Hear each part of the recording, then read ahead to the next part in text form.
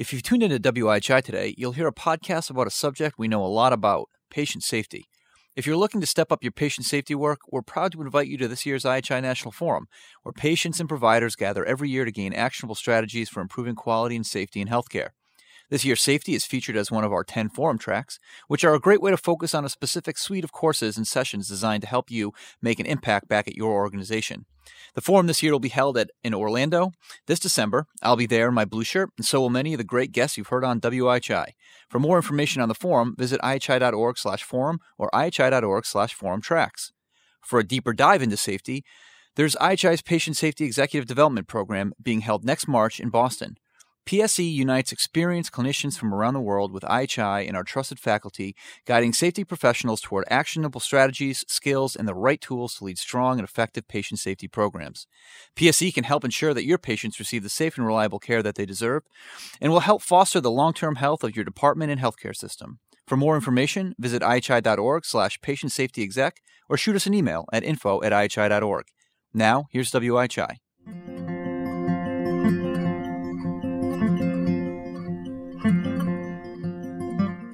Mention the phrase office-based surgery, and most patients associate that with minor surgery. And anything minor can't be that risky. Well, can it?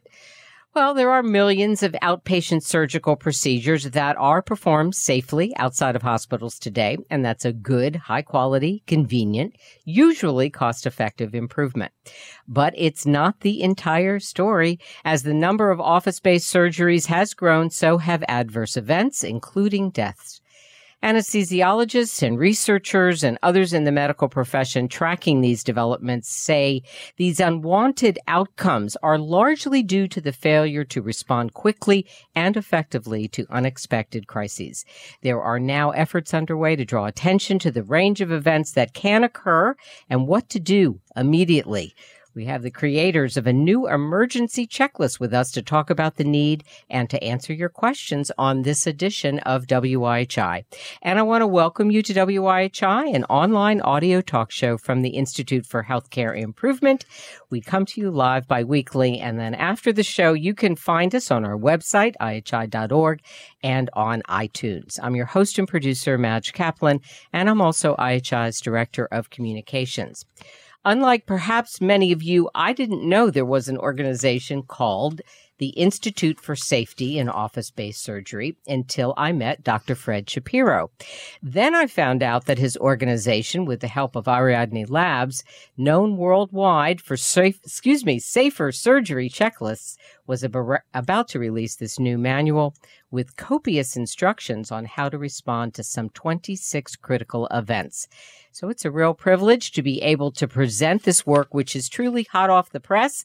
It's just being launched. On the phone is Fred Shapiro. He's assistant professor of anesthesia at Harvard Medical School, and he works as an anesthesiologist at Beth Israel Deaconess Medical Center in Boston. Fred chairs the American Society of Anesthesiologists Committee on Patient Safety and Education, and in 2009, he founded the Institute for Safety in Office-Based Surgery, ISOBS. I'm not sure if we're really supposed to say it, or something like that. Welcome, Fred. Thank you, Madge. All right, you're there. Thank you. Okay, great. Here in the studio across from me, I've got Alex Hannenberg. He is past president of the American Society of Anesthesiologists and currently serves as its chief quality officer.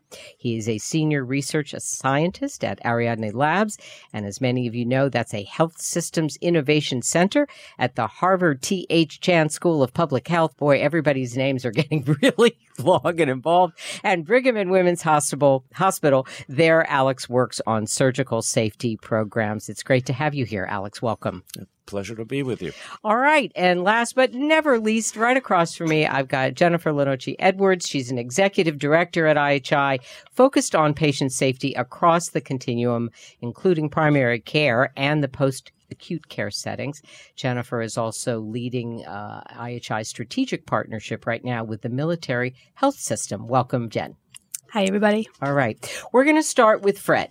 So, Fred, before you and Alex in particular get into describing this checklist, I'd like you to set the context for us. What's going on with trends in office-based surgery that we maybe should be paying attention to? What are some of the problems that you're trying to address? And we've got a crop of slides here, and we'll try to move them along in the right timing and order. Thanks. Thank you, Madge.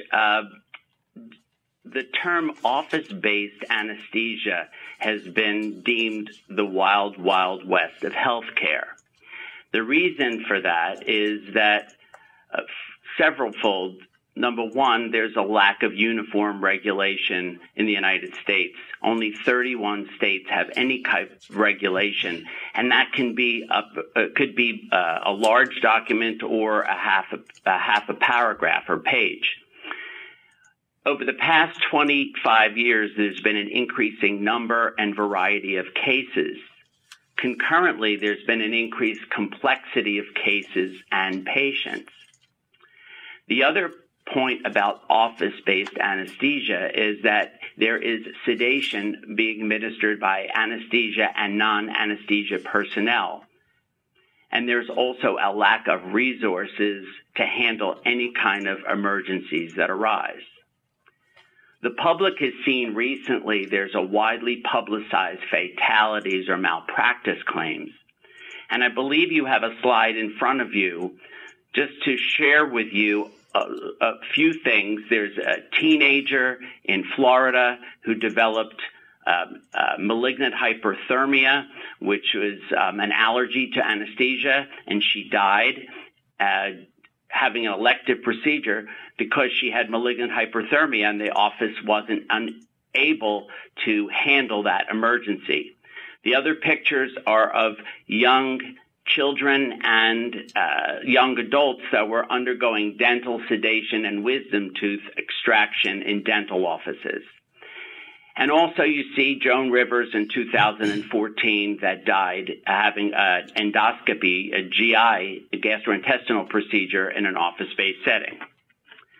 So what we did was we took a look at the safety. We did a literature search, and we looked at all these studies that were performed to talk about this, because the world is always based on evidence-based findings.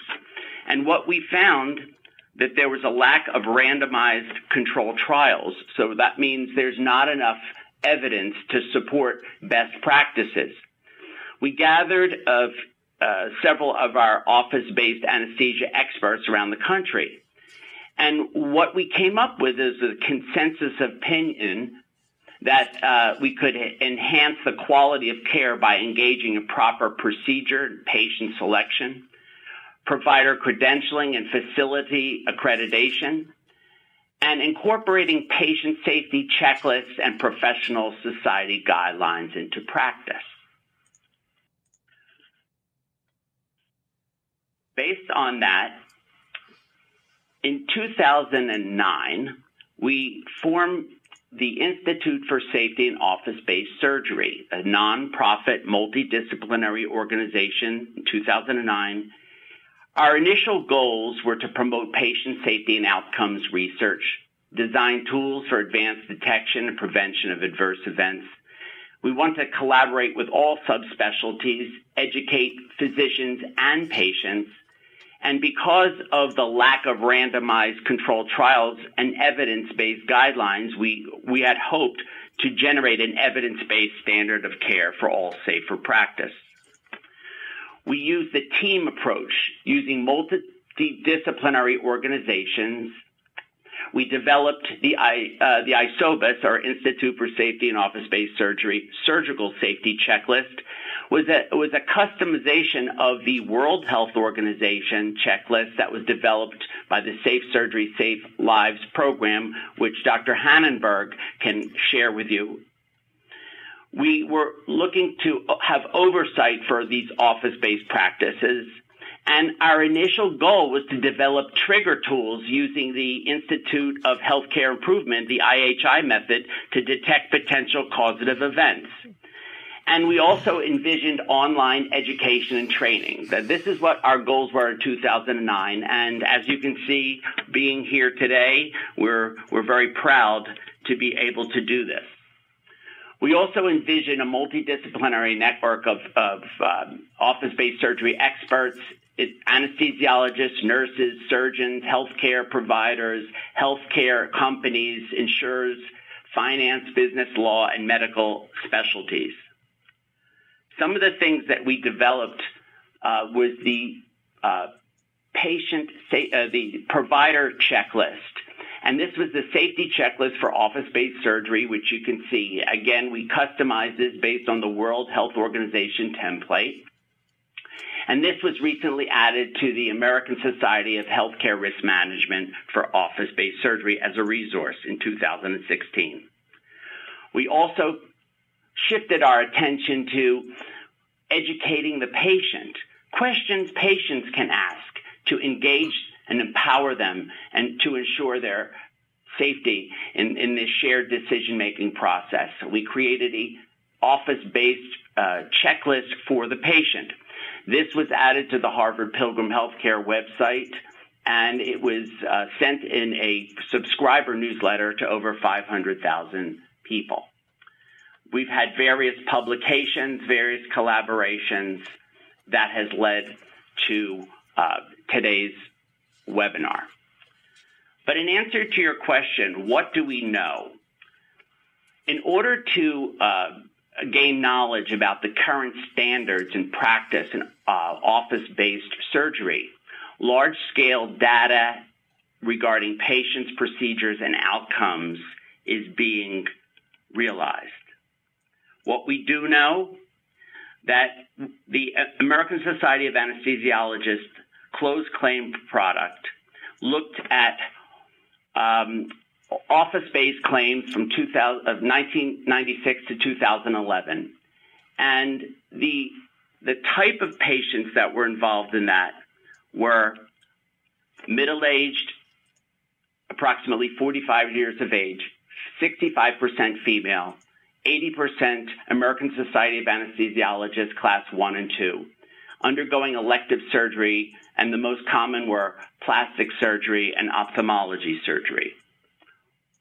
What we do know is the plastic surgeons looked at their data, and what they found since in 2014 published, they looked at 5.5 million cases, and they looked at 22,000 incidents, 94 deaths.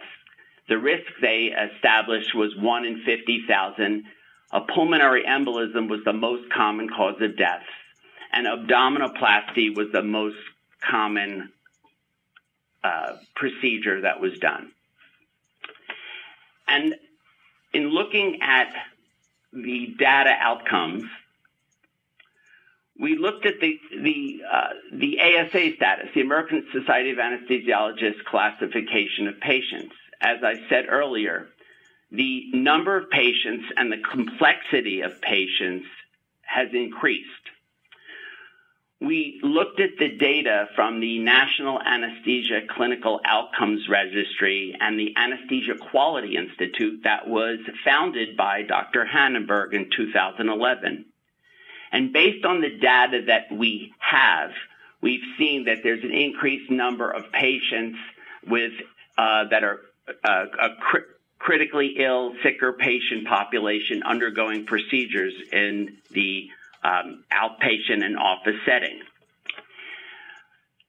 Another study that we did, most of the time people say ambulatory and they mean outpatient.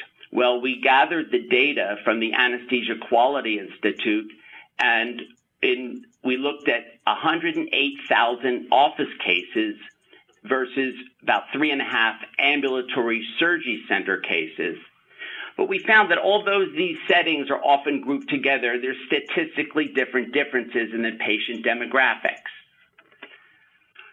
We found that in office-based cases, there's been a dramatic increase. This is coming from the National Anesthesia Clinical Outcomes Registry.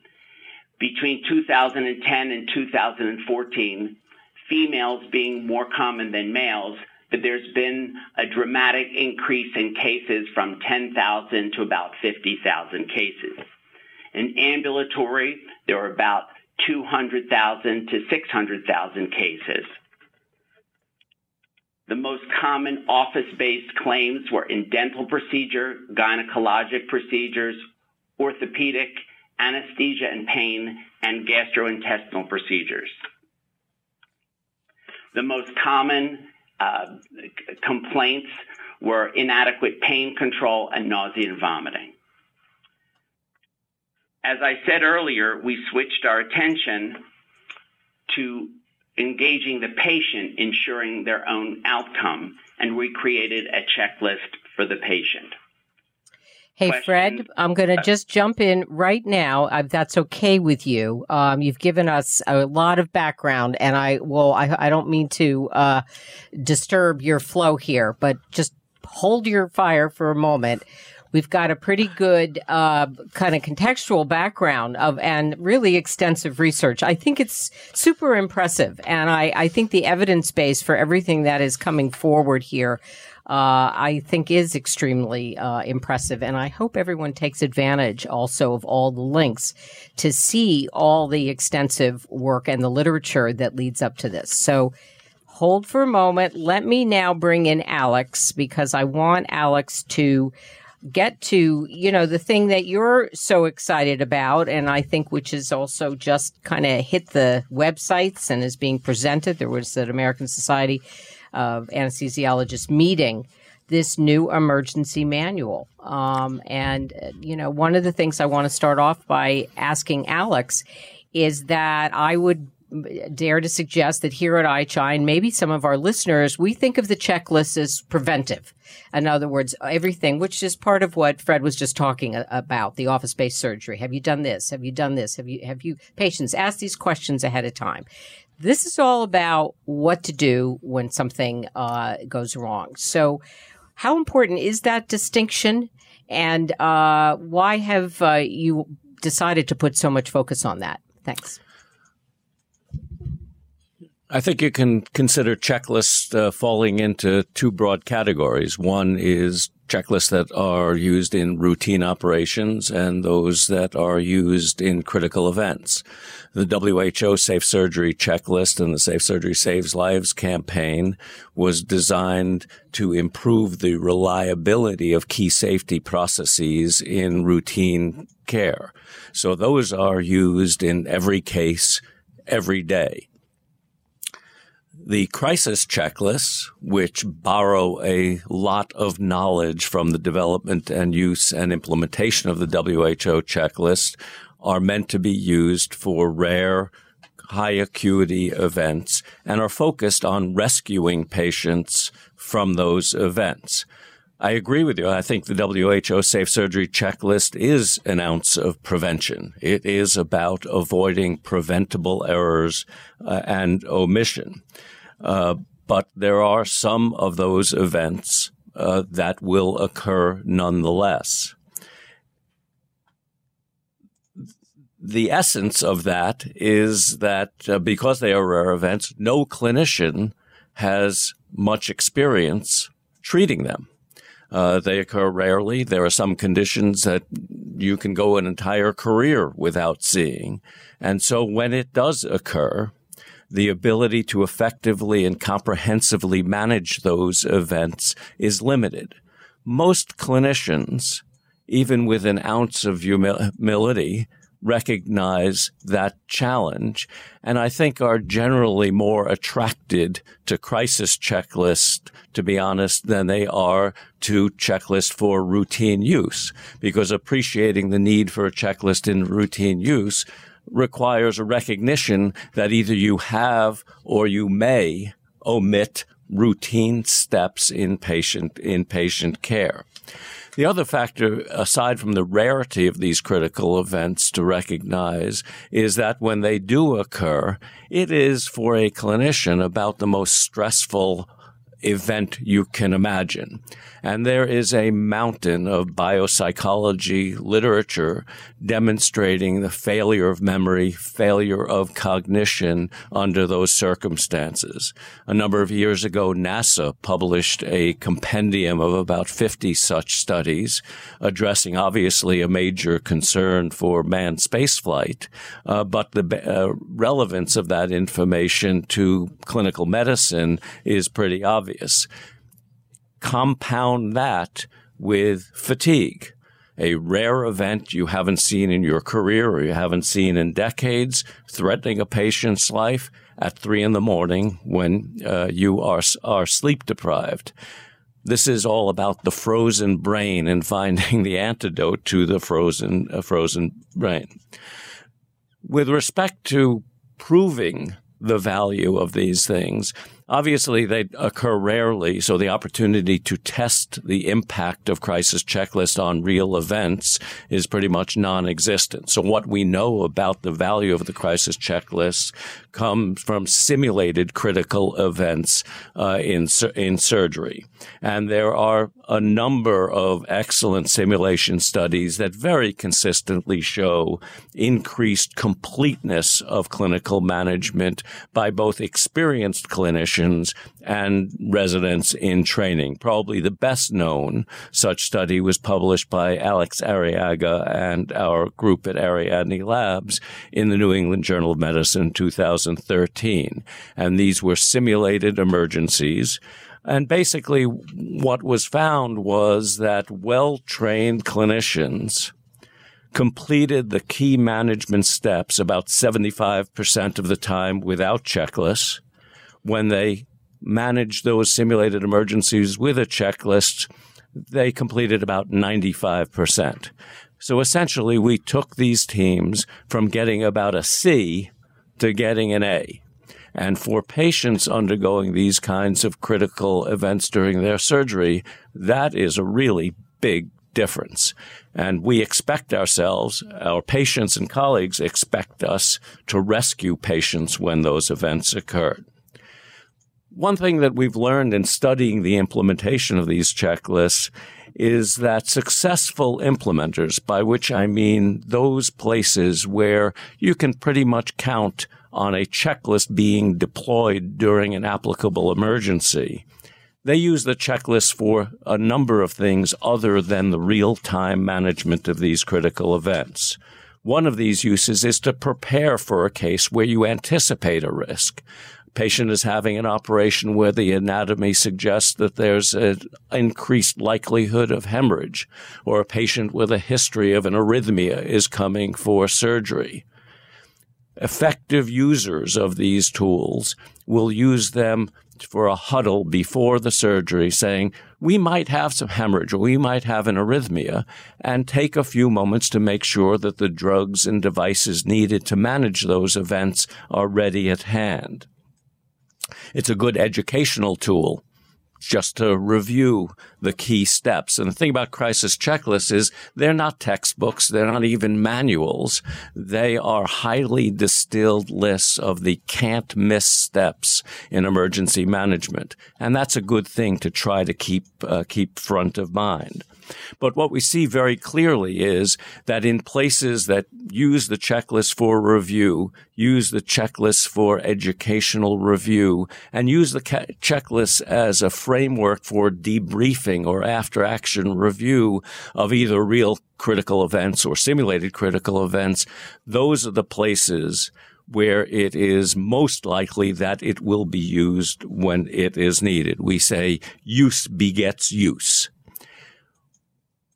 To draw the connection between first the WHO Safe Surgery Checklist, the Ariadne Labs, Stanford's Pediatric Crisis Checklist, and the ISOBIS Office-Based Checklist, I would remind the listeners that at the very bottom of the WHO Safe Surgery Checklist, published back in 2008, there's an asterisked phrase that says this should be modified to fit your local conditions. And I think what Fred and his colleagues in ISOBIS have done is to apply that principle to the OR crisis checklist, because the office environment in many important respects is very different from the hospital operating room for which the crisis checklists were originally designed. Okay. Thank you. Very, very helpful framing. All right. I think what I'm going to do, looking at the time, but part of it is we want to, Vicki, could you put the link up there that takes us Oh, you do have it there. I just want to remind people the iSOBIS safety checklist of office-based anesthesia thing is there. And it's a great link, and I invite people to go look at it. It has 26 critical events. I'm going to have Fred talk about that for a few minutes in just a minute. But I'm going to just bring in Jennifer, I think, for a moment right now, just to mix things up a little bit. We have not drilled into this in particular here at IHI, but Jennifer and colleagues think a lot about safety in the office practice setting. And I wanted Jennifer to kind of put some of this together. Sure. How we would connect it. Thank you. Sure. No, I mean, I think the first thing I want to do is thank Alex and Fred for putting this out into the space that we are talking about here, because, you know, there's not an ambulatory provider that I don't meet with when we're out talking to all of our organizations that is not thinking about ambulatory safety. So this is really about expansion of the thinking of the events that are happening in the ambulatory space.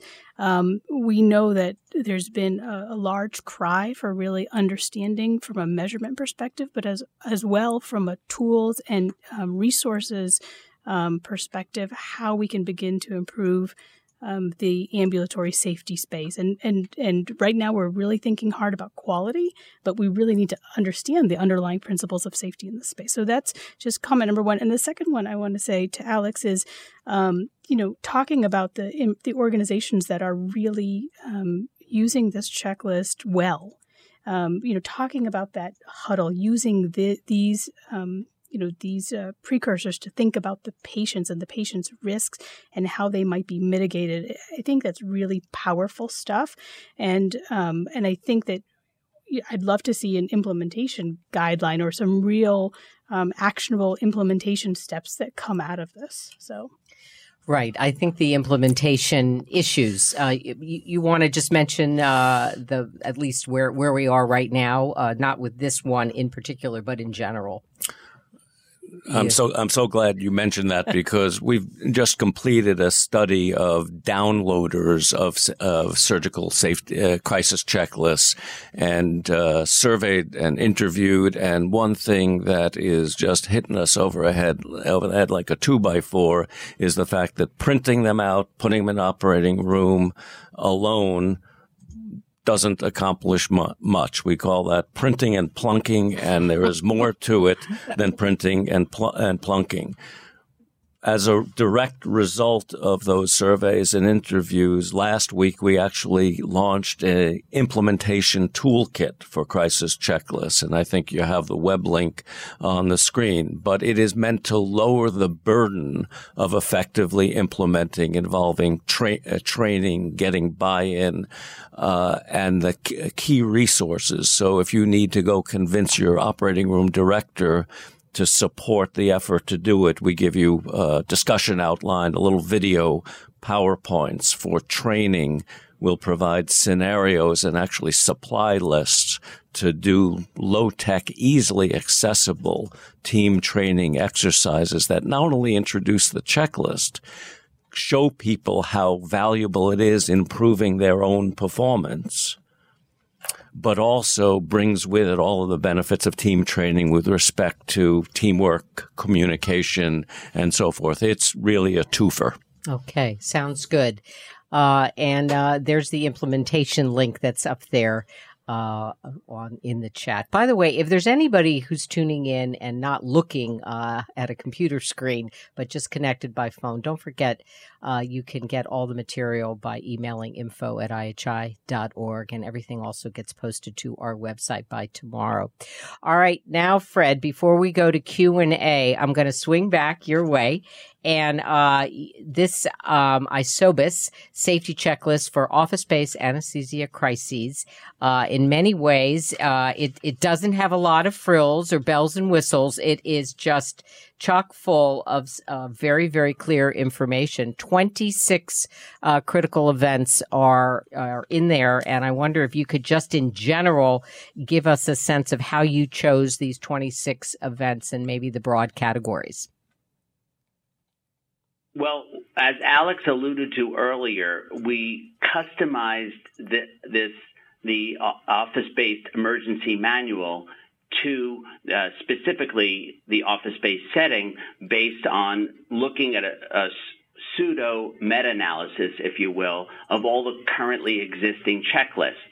We found that there was current emergencies that were pretty much consistent with all the checklists that are out with the World Health Organization checklist collaborative.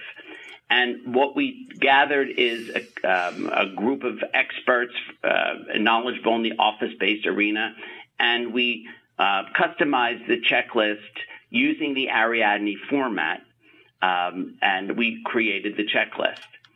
Now, there are 26 emergencies, but if you'll notice, all these emergencies happen in an office or a surgery center or a hospital. But what you have to understand is we took into consideration the limited resources, the limited personnel.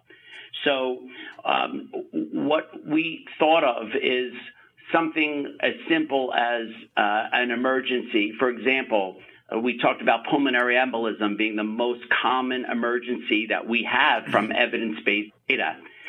Not only do you have to approach the emergency with the algorithm or the steps to take care of the patient, but in an office, you have to think about transporting that patient in addition to diagnosing the situation. Another issue is the loss of oxygen or the loss of power that you probably wouldn't see as often in a hospital or a surgery center. You have to think about that. When we created our original checklist, when we were our surgical safety checklist to a plastic surgery office, we did a study. And what we found is the most common item that came up was there was the receptionist calling for help changed every day. So simple things like that, which you don't think about in a hospital, that has to be documented clearly and delineated to all the office-based personnel. There's local anesthetic toxicity in the cosmetic surgery, in dermatology, in orthopedics, and gastrointestinal procedures. Local anesthetic toxicity happens, but there is a certain treatment regimen that has to be initiated. And these guidelines happen in, there have been dental office practices where they're dealing with pediatric patients or children in addition to adults. So what we did in our ISOBIS emergency manual is we specifically gave the resuscitation for children, pediatric dosage, and for adults. And these are some of the things that I think would highlight the specific need in the office-based crisis setting. Wow. Okay. Thanks. And we don't have a lot of we don't have slides of each of the different events in here, but I do hope people will click on the link. One thing that strikes me, you have a second page of this thing, and it says the principles of responding to the crises is immediate call for help. I don't know if I'm going in the right order here, Alex, or Fred, you could tell me which direction I should go, to the right or down. Well, anyway, immediate call for help, secure a plan for crisis, obtain transfer of care plan, best practices, and safety. So there is a lot of emphasis on steps to take there, but also getting to a safer, an environment with more intervention. And one question that I have about that is, should everyone assume when you go to an outpatient surgery center that there is an arrangement of where that patients are transferred to? Should there be some sort of crisis? I don't know if that's an obvious. In other words, they know they will be calling these people, and you would typically go to X or Y hospital. I think that's probably a reliable assumption in licensed or accredited ambulatory surgery centers. As Fred said, the office setting is not reliably regulated, so I wouldn't necessarily assume that that's the case universally in office practices. Okay. You were scribbling something. Is there anything you wanted to add? Yeah, I mean, the comment Fred made about discovering in the course of thinking about implementing these checklists that the receptionist who was going to, in the background, manage the transfer arrangements changed every day. Stressing the system by practicing with these manuals always uncovers system weaknesses like that. And I want to make a plug for in situ simulation, meaning in the clinical environment, as the training tool, as opposed to high fidelity remote off-site simulation centers. I love them. I've learned a ton in training in simulation centers, but every time I've participated in a emergency drill using the checklists in a vacant operating room, we find something that is fixed the next morning. And so the dual benefit of training the people and improving the system is of huge value. Okay, thanks. Jennifer, yeah, go ahead, Fred. I'm in for a minute. You may. To continue with that comment that Alex made, what he talked about was in situ simulation, and that's taking the simulator and creating an emergency to educate the people in the office, but bringing it to the office so we can prevent this. Part of it, accreditation, is that an accredited ambulatory surgery center or an accredited office is required to do these emergency drills. We published a study in 2014 with an in situ simulation in an office-based plastic surgery practice. That's how we determined that the receptionist needed to be educated on the emergency transfer. But we simulated these malignant hyperthermia and cardiac arrest. So these are two specific emergencies that we conducted, and we had all the education before and during and after the crisis. But it's an educational tool that I just wanted to emphasize what Alex had said. Now we have the manual. We also have done the feasibility study with in situ simulation. So it would be a logical progression to incorporate this type of education for all these offices. This concept of in situ simulation, I just want to make clear, everybody can do this.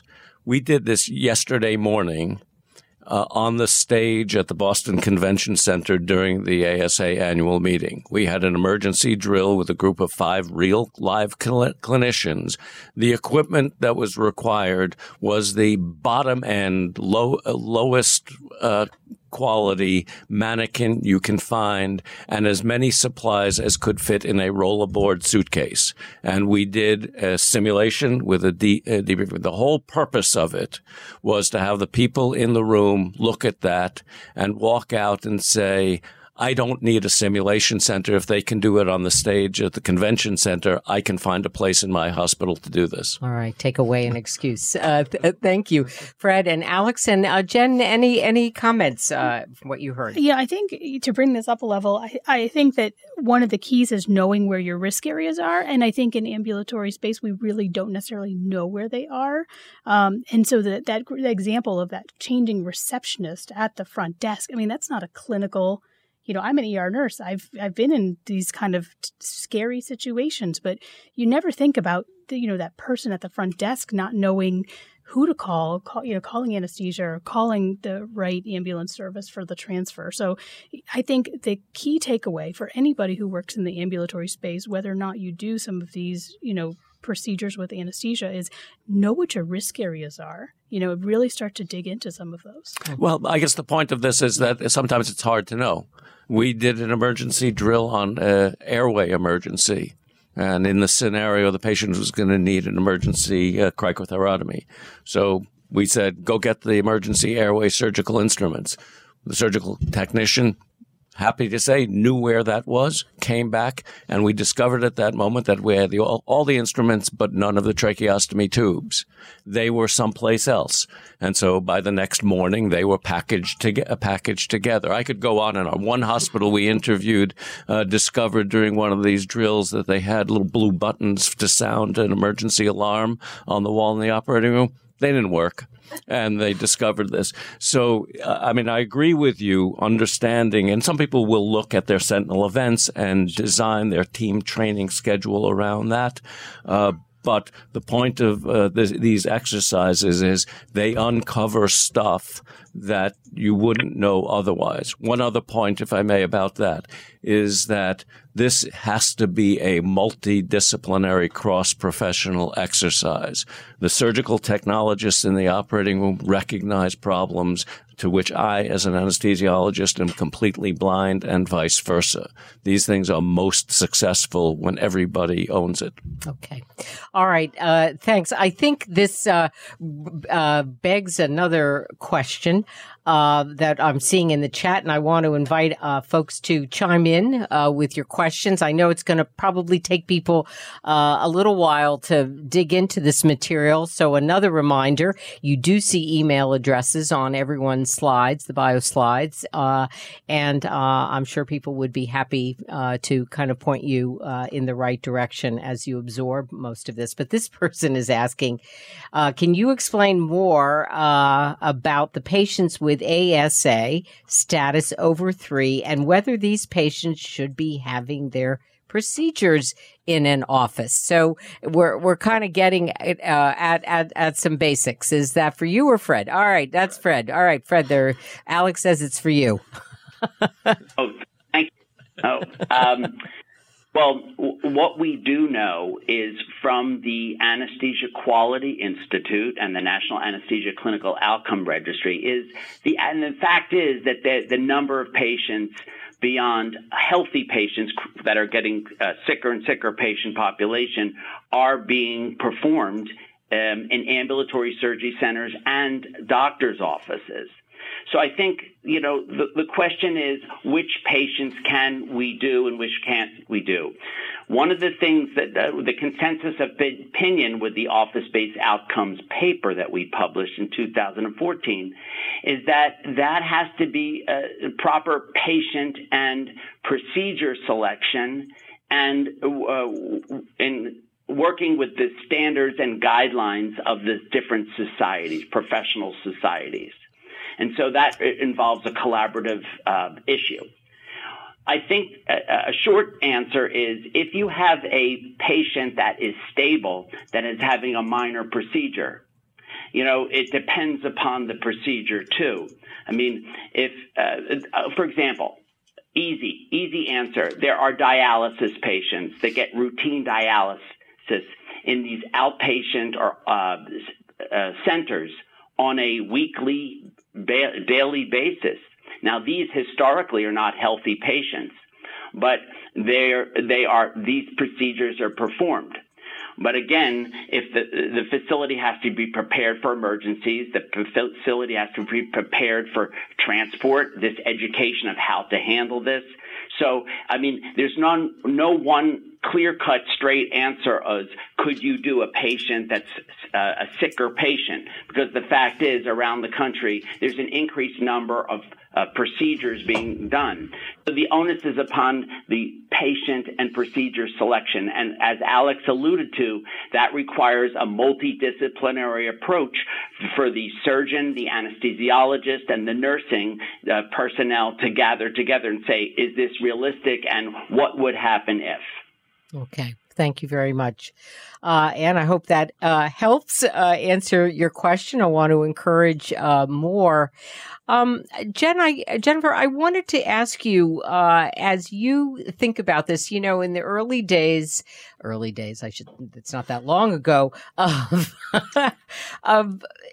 talking about medical errors and risks, in the acute care setting, hospitals. In some ways, I feel like we're talking about mini acute care, environments in some of these office-based in things now. They are becoming, right. When you think about total joint replacements being done in ambulatory surgery centers. So there is a real blurring. Sure, a dialysis example for sure. Right, and blurring of the lines. Sure. And so we think about, guidance for patients and families. And initially, many facilities, hospitals, systems reluctant to start talking about problems that they were working on because they didn't want people to think for 5 seconds that there was anything unsafe or anything to worry about. And I would imagine that a lot of patients and family members don't worry too much. They worry much more about going to the hospital. Sure. I just think culturally. Sure.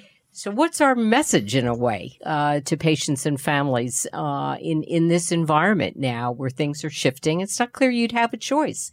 You could say, hey, I don't want to have that done here, but you might get a lot of pressure even from your insurer, Sure. So I'm just wondering. Yeah, I mean, I think we go back to, I'm going to say this again, understanding your risks, right? So as a patient, going into an acute care or even an office-based to really understand kind of what you're getting into and being able to ask those hard questions of the provider, of the anesthesiologist. I think those are critical action steps on part of any patient going into any part of the system. And I will say that, I did review the patient checklist associated with this tool. And I thought it was, they're great questions. They're great questions. But you know what? They're still hard to ask. So from a patient perspective, it's still hard to ask your provider, how often do you fail at this procedure, right? So I think the questions are the right questions, and even as a healthcare provider, I understand the importance of them, but they're still really hard to ask. That is a cultural barrier to overcome, no doubt. I was going to point to the patient checklist that ISOBIS has produced. The American Society of Anesthesiologists has something that's sort of more broadly applicable as well, but picking it up, bringing it with you, and using it are the keys, and there is a barrier. Yeah. Thank you. Any other questions? I don't know. I'm curious about our audience. I didn't look at the enrollment list in any detail before. I'm curious if you want to let us know if you're working in office space, kind of what your particular role in the process is. One thing I'm also thinking about in terms of checklists, and I remember this a lot because it was in our campaign phase here at IHI. We talked a lot about that OR, the basic surgical checklist in the operating room before, scalpel or something hits the skin, as I recall, fostering communication and people knowing who each other was in the room behind those masks, and kind of getting to know us, really fostering that teamness. Do you feel like this also is a team building type of thing? Well, with respect to getting the whole team to share a vision of what we're treating, what the steps are, where we're going, the idea of a checklist of exactly that being read aloud in the operating room during this event is a very powerful convener, if you will, because the information is shared. The other aspect of it is that the multidisciplinary introduction and practice is meant to empower all the members of the team to reach for the checklist. The same cognitive defect that I have during one of these emergencies at 3 a.m. that makes me struggle to remember the dose of a drug I could have told you off the top of my head first thing in the morning is the same cognitive defect that makes me overlook the fact that I've got this emergency manual 2 feet away. One of my happiest moments during our own implementation of this was somewhere along the way, we had a patient have a ventricular tachycardia arrest during an orthopedic procedure. The anesthesia staff was doing what they had to do, the initial management steps, without being asked. The circulating nurse went and pulled her copy of the crisis checklist off her desk, opened it to ventricular tachycardia, and brought it up to the head of the bed. I said, we have now reaped the fruit of having a multidisciplinary implementation effort. Okay, thanks. I appreciate it. Madge, go ahead, Fred, and then Jen. Go ahead, Fred. I just wanted to bring out this point. At the beginning of this webinar, I talked about the pediatric, the children, the dental sedation deaths, the malignant hyperthermia deaths, and of course, Joan Rivers. And you have to, what Alex is talking about and what we've shared is about the team approach from the provider side. And you can't stress that the most important, especially in this unique this office-based setting. But switching to the side of the patient, a lot of these deaths that have occurred, what we do know is that not all of the offices in the United States are accredited, only a small percentage. So the patients can empower themselves and educate themselves by asking about the credentials, the accreditation, what happens in an emergency, how will they recover, how can they communicate. These are simple questions. Many people that go shop for offices, it's because of cost, convenience, and scheduling. That people advertise that they can get this at a cheaper cost. The question is, if you give patients a tool, a patient checklist, and say, can I ask a few questions? If you handed it to someone, you could say they don't have the emergency equipment, they don't have the personnel, or whether they do or they don't. We're not here to tell people to go to place X or place Y, but we can share with them the fact that is it prepared to handle that patient, that procedure, that location. So that's important from the patient side. The emergency crisis manual is for providers, team building, team approach. Okay, thanks. Important. Okay, Jen? No, I just want to, if you can just bring up the slide on the IHI's framework for safe, reliable, and effective care. I just want to point out we've talked about most of these domains today, right? So we've talked about the importance of teamwork and communication. We're talking about reliability in a very high risk, low volume situation. And that is one of the key principles, in the learning system part of this curve. We've talked about leadership and how, you're leading that, the implementation, really learning about how organizations, high functioning organizations kind of really take this, this amazing instrument that you've brought together to really mitigate risk in your setting. And then the last thing is we talked about transparency to patients. So transparency to them to say, you know what, we mess up every once in a while. We're not 100% all the time. And so we need to be transparent, to our patients that there are questions that they should ask of us to keep us on task. So I think it's really important that this is a wonderful representation that the framework around systems of safety is alive. And I'm very happy to be here today. So thanks, guys. It was great. I appreciate it. Okay. Well, let me have John jump in here very quickly about an upcoming program, and then we're going to get some wrap-up remarks from everybody. Go ahead. All right. Thanks, Madge. A lot of discussion today around safety on WIHI, and we all know that the need for patient safety solutions, they don't stop after the program ends. That's why IHI is proud to invite you to the Patient Safety Executive Development Program. It's now in its 16th year. PSE unites experienced clinicians from around the world with IHI and our trusted faculty, guiding safety professionals towards actionable strategies, skills, and the right tools to lead strong and effective patient safety programs. PSE can help ensure that your patients receive the safe and reliable care that they deserve, and it helps foster the long-term health of your department and your healthcare system. The Patient Safety Executive Development Program takes place March 1st through March 7th next year, 2018, at the IHI Boston offices.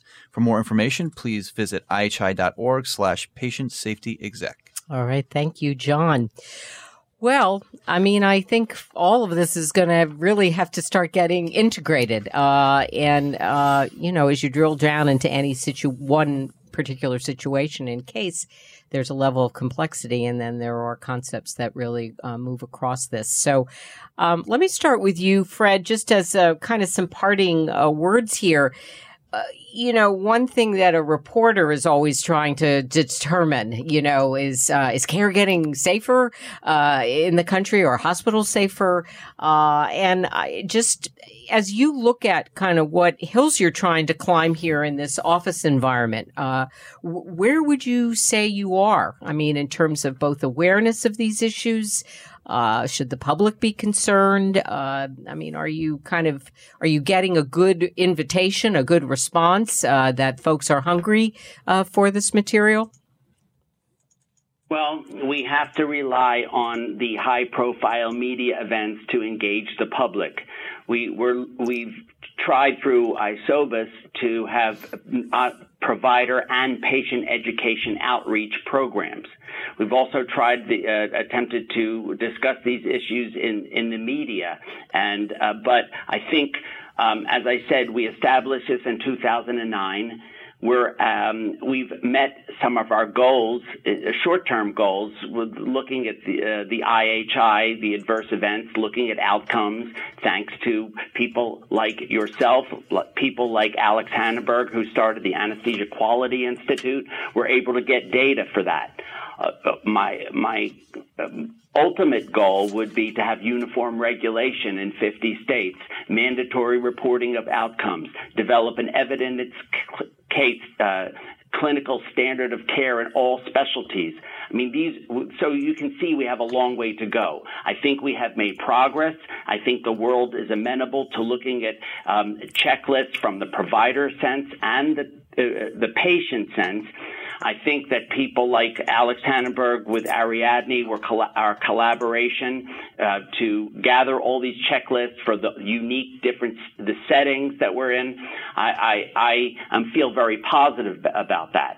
And as I said, we'll continue doing what we're doing, and hopefully webinars like this, educational programs, patient educational outreach, and develop innovative tools so patients can secure safe medical care for themselves and for their loved ones. All right. Well, Fred, thank you so much. I've learned so much working on this with you, and I know we'll stay in touch and see how things progress. Alex, some thoughts from you. I've been thinking here about, well, it shouldn't be a surprise that anesthesiologists were diving into this. Also, anesthesiologists have a wonderful history now of improving in that sphere in hospitals. So it's interesting. You're clearly the leading spear in this area right now. Well, we have a culture that has been embedded in the DNA of anesthesiologists for the past generation. Yeah. And so the concept of system level improvements with dramatic impact is in our blood. So I agree with that. I've had several people, as you noted, during the past week, we've had a national conference for anesthesiologists. I've had several people comment that they felt that we were at the tipping point with respect to the use of checklists in medicine generally. The Ariadne checklists have been adapted for labor and delivery emergencies. They've been translated into multiple languages. More than 200,000 downloads of the translated checklists in China. So there is a lot going on in this space. I just thought that I would close with one comment. We said that we're talking about events that are rare, and we consider them rare in the hospital operating room. I think Fred would agree that they ought to be even more rare in the office setting. And the more rare these critical events, the more the need for these tools. It is not just surgical care in which you find critical events that are uncommon. So I would encourage listeners who work in a world far from surgery to think about what happens in their clinics or offices that they're scared of, and try to become less scared and more capable in managing them by finding out how checklists could work in their settings.